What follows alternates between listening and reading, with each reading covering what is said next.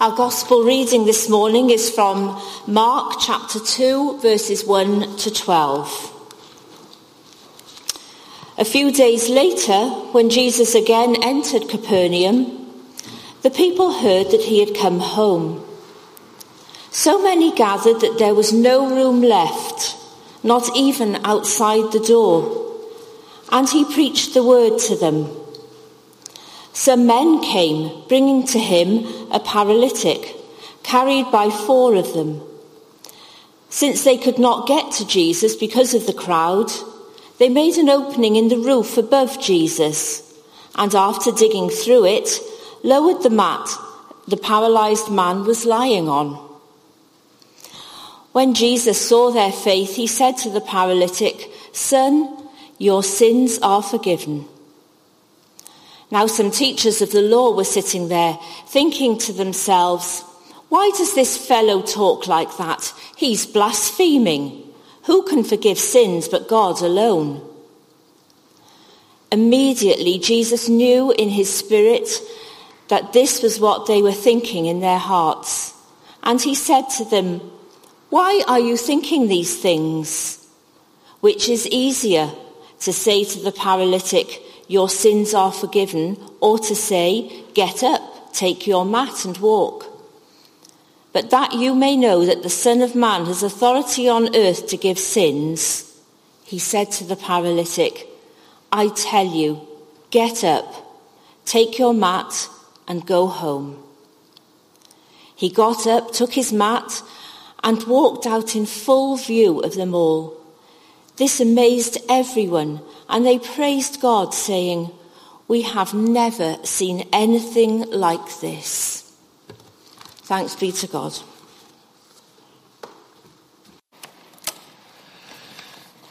Thank you very much.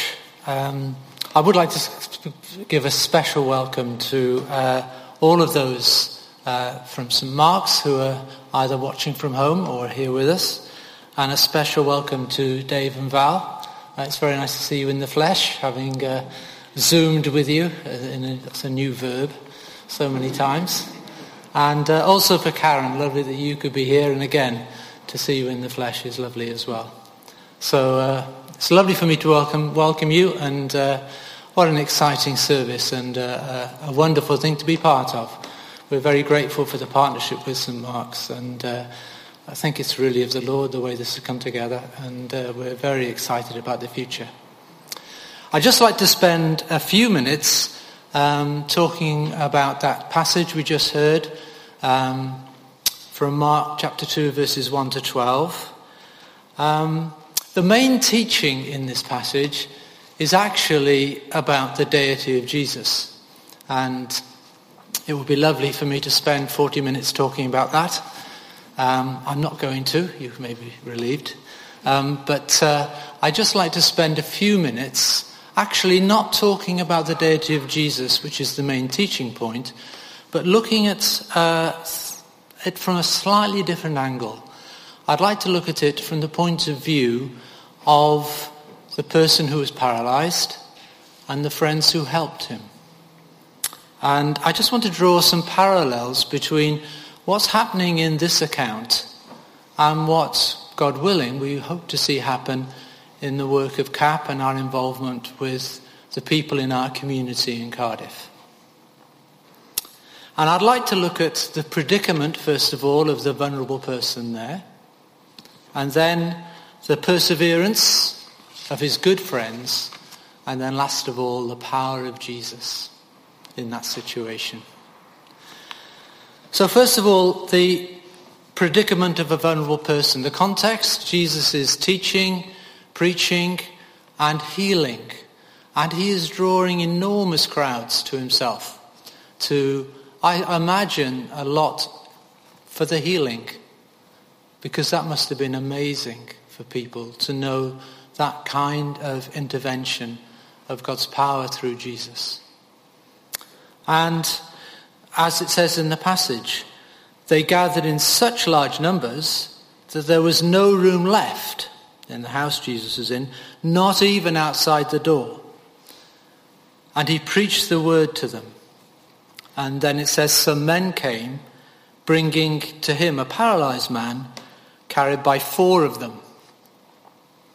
And I think just some reflections on this poor man. He's paralyzed.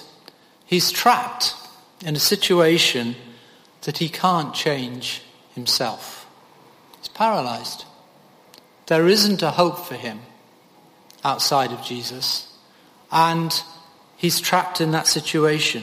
It's a devastating predicament for him. And economically, he's without hope. I imagine the only thing open to him in his situation might have been begging.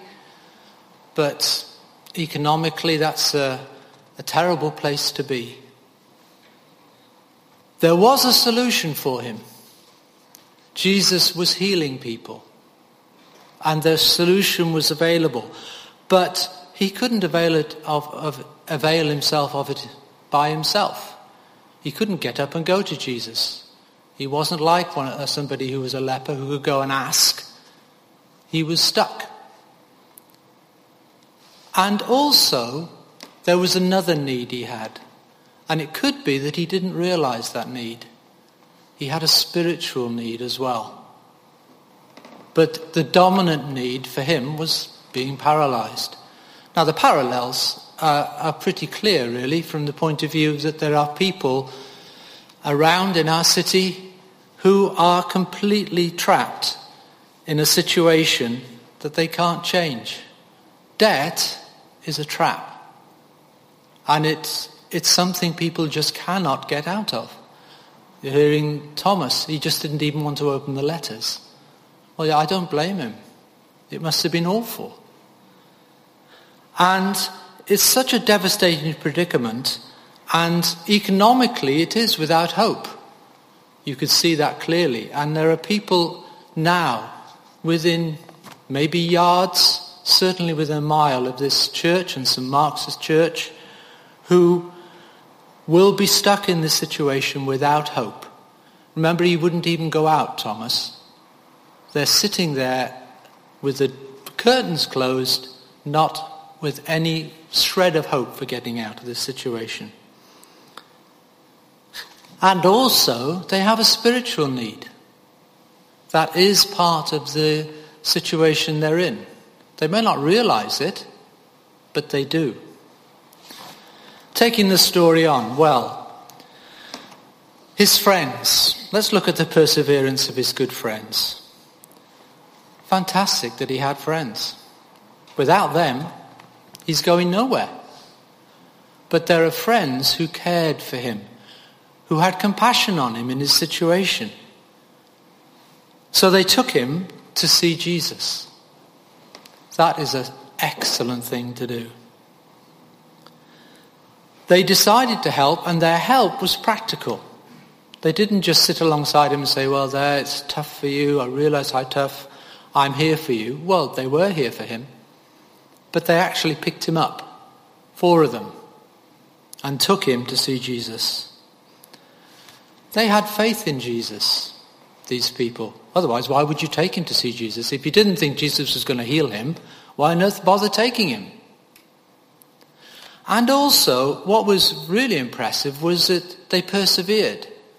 You can imagine them reaching the house, and there wasn't even enough room. It says in the passage that because of the crowd, they couldn't even get near the house to get in. Now, at that point, you could have honestly said, right, that's it, fair enough. We good try, but there's no way you're going to see him today. Look at it. We can't even get into the house, let alone get to see Jesus. Sorry, we'll go. But no, they climbed up onto the roof and pulled the tiles away. Well, that's commitment. And they were committed to getting there. I mean, if somebody thought, Jeff Greffsel's speaking today, I'd really like to go and hear him. And they come outside of the church and, I'm sorry, all the seats are taken. It's COVID and we've filled it up. And they thought, well, do you know what? I'm really going to hear Jeff Greffsel. He's so amazing. And so they shin up the drain pipe, and then suddenly up above there are tiles being ripped off the roof. They're going to listen to me this morning. It may be only 13 minutes, but boy, I'm going to get there and hear it. Okay, well, that's commitment. They had that commitment. They ripped the roof off and dropped Jesus down. Now, that's what we're looking for in CAP, isn't it? People who will go to the people around, the vulnerable people, befriend them. They're called befrienders, real friends. And people who will be alongside them and offer them practical help. Not just say, it's tough for you, to say, here you are, here's practical help. And that's not, here's a book, follow the book and you'll be out of your debt. Just follow that. That's not what it's about. When Adrian will go with a friend, it will be to know you, to get to know you as a friend. It's personal. And that's what CAP offers. It's personal. Now, coming to Jesus. Well, here, actually, the parallels diverge slightly. And I wouldn't want to push the parallels too hard. Because actually now, this is a direct encounter with Jesus in terms of the healing that takes place. Well, that must have been wonderful. But one of the things that strikes me about what happens when they lower the man in front of Jesus is that the man doesn't get initially what he expects. I mean, if I was writing this, if it was my script, they'd lower the man down and Jesus would look at him and he'd say, what tremendous faith, because Jesus does realize that this man has tremendous faith, as well as his friends. It says, when Jesus saw their faith, he said to the paralyzed man, and what you're expecting next is, you're healed. Take up your mat and go. And he says, son, which is a lovely thing to say. I think it's so personal, isn't it? Son, your sins are forgiven. What? No, I'm healed from my paralysis. No, your sins are forgiven.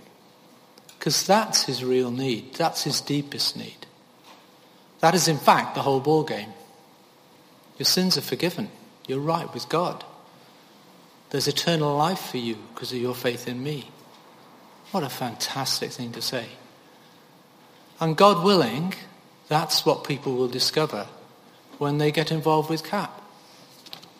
They may well get out of debt. Hundreds, thousands of people have got out of debt through CAP. That's tremendous. That's needed. But actually, so many of them, like Thomas in that video, have met Jesus and have had their sins forgiven. And that's what we pray, isn't it? That will happen. But Jesus doesn't leave him there in that situation. As CAP works both with the physical side, with the need for debt to be removed, as well as the spiritual need for people to be forgiven and come to meet Jesus, Jesus still does heal him. He does it in a way that proves that he's the Son of God. And he says, I tell you, get up your mat and go home. And that's to prove to those who are around that he has the authority on earth to forgive sins. And as we bring these people into our community as churches in St. Mark's and here at Highfields, they will see that Jesus has that authority to forgive sins. And God willing, their sins will be forgiven and they'll be out of debt. Both things true. Their physical need met, but their spiritual need met, which they don't necessarily know right now that that's what they need. But their lives are transformed. And what a wonderful thing to think that lives will be transformed, as they are, whenever a person comes to know Jesus. So, and at the end, well, God is praised. And I'm sure that there'll be much praising in God, before God, for the lives that have been transformed through this work, God willing. This amazed everyone, and they praised God, saying, we have never seen anything like this. Well, let's pray that that will be true for us. Let me pray to finish. Father, thank you that Jesus is so amazing. Thank you that he not only meets our needs that are practical, but fundamentally, the main thing that, Lord, we can know forgiveness of sins and a relationship with you through his shed blood. Lord, that is wonderful. And we praise you for it. And ask that through this initiative that your Spirit would take hold of it. And Lord, that it could lead many people out of debt and also into a relationship with Jesus. And we ask this in his name. Amen. Well, behind me now, there will be a slide come up, which if anybody does want to join in some way in CAP and maybe be a befriender, there is training coming up, then there's some details there. Or just approach myself, Darren or Adrian, or in St. Mark's, Dave and Val, if you're interested in getting involved more practically. Let's finish with the grace. May the grace of our Lord Jesus Christ and the love of God and the fellowship of the Holy Spirit be with us all, now and forevermore. Amen.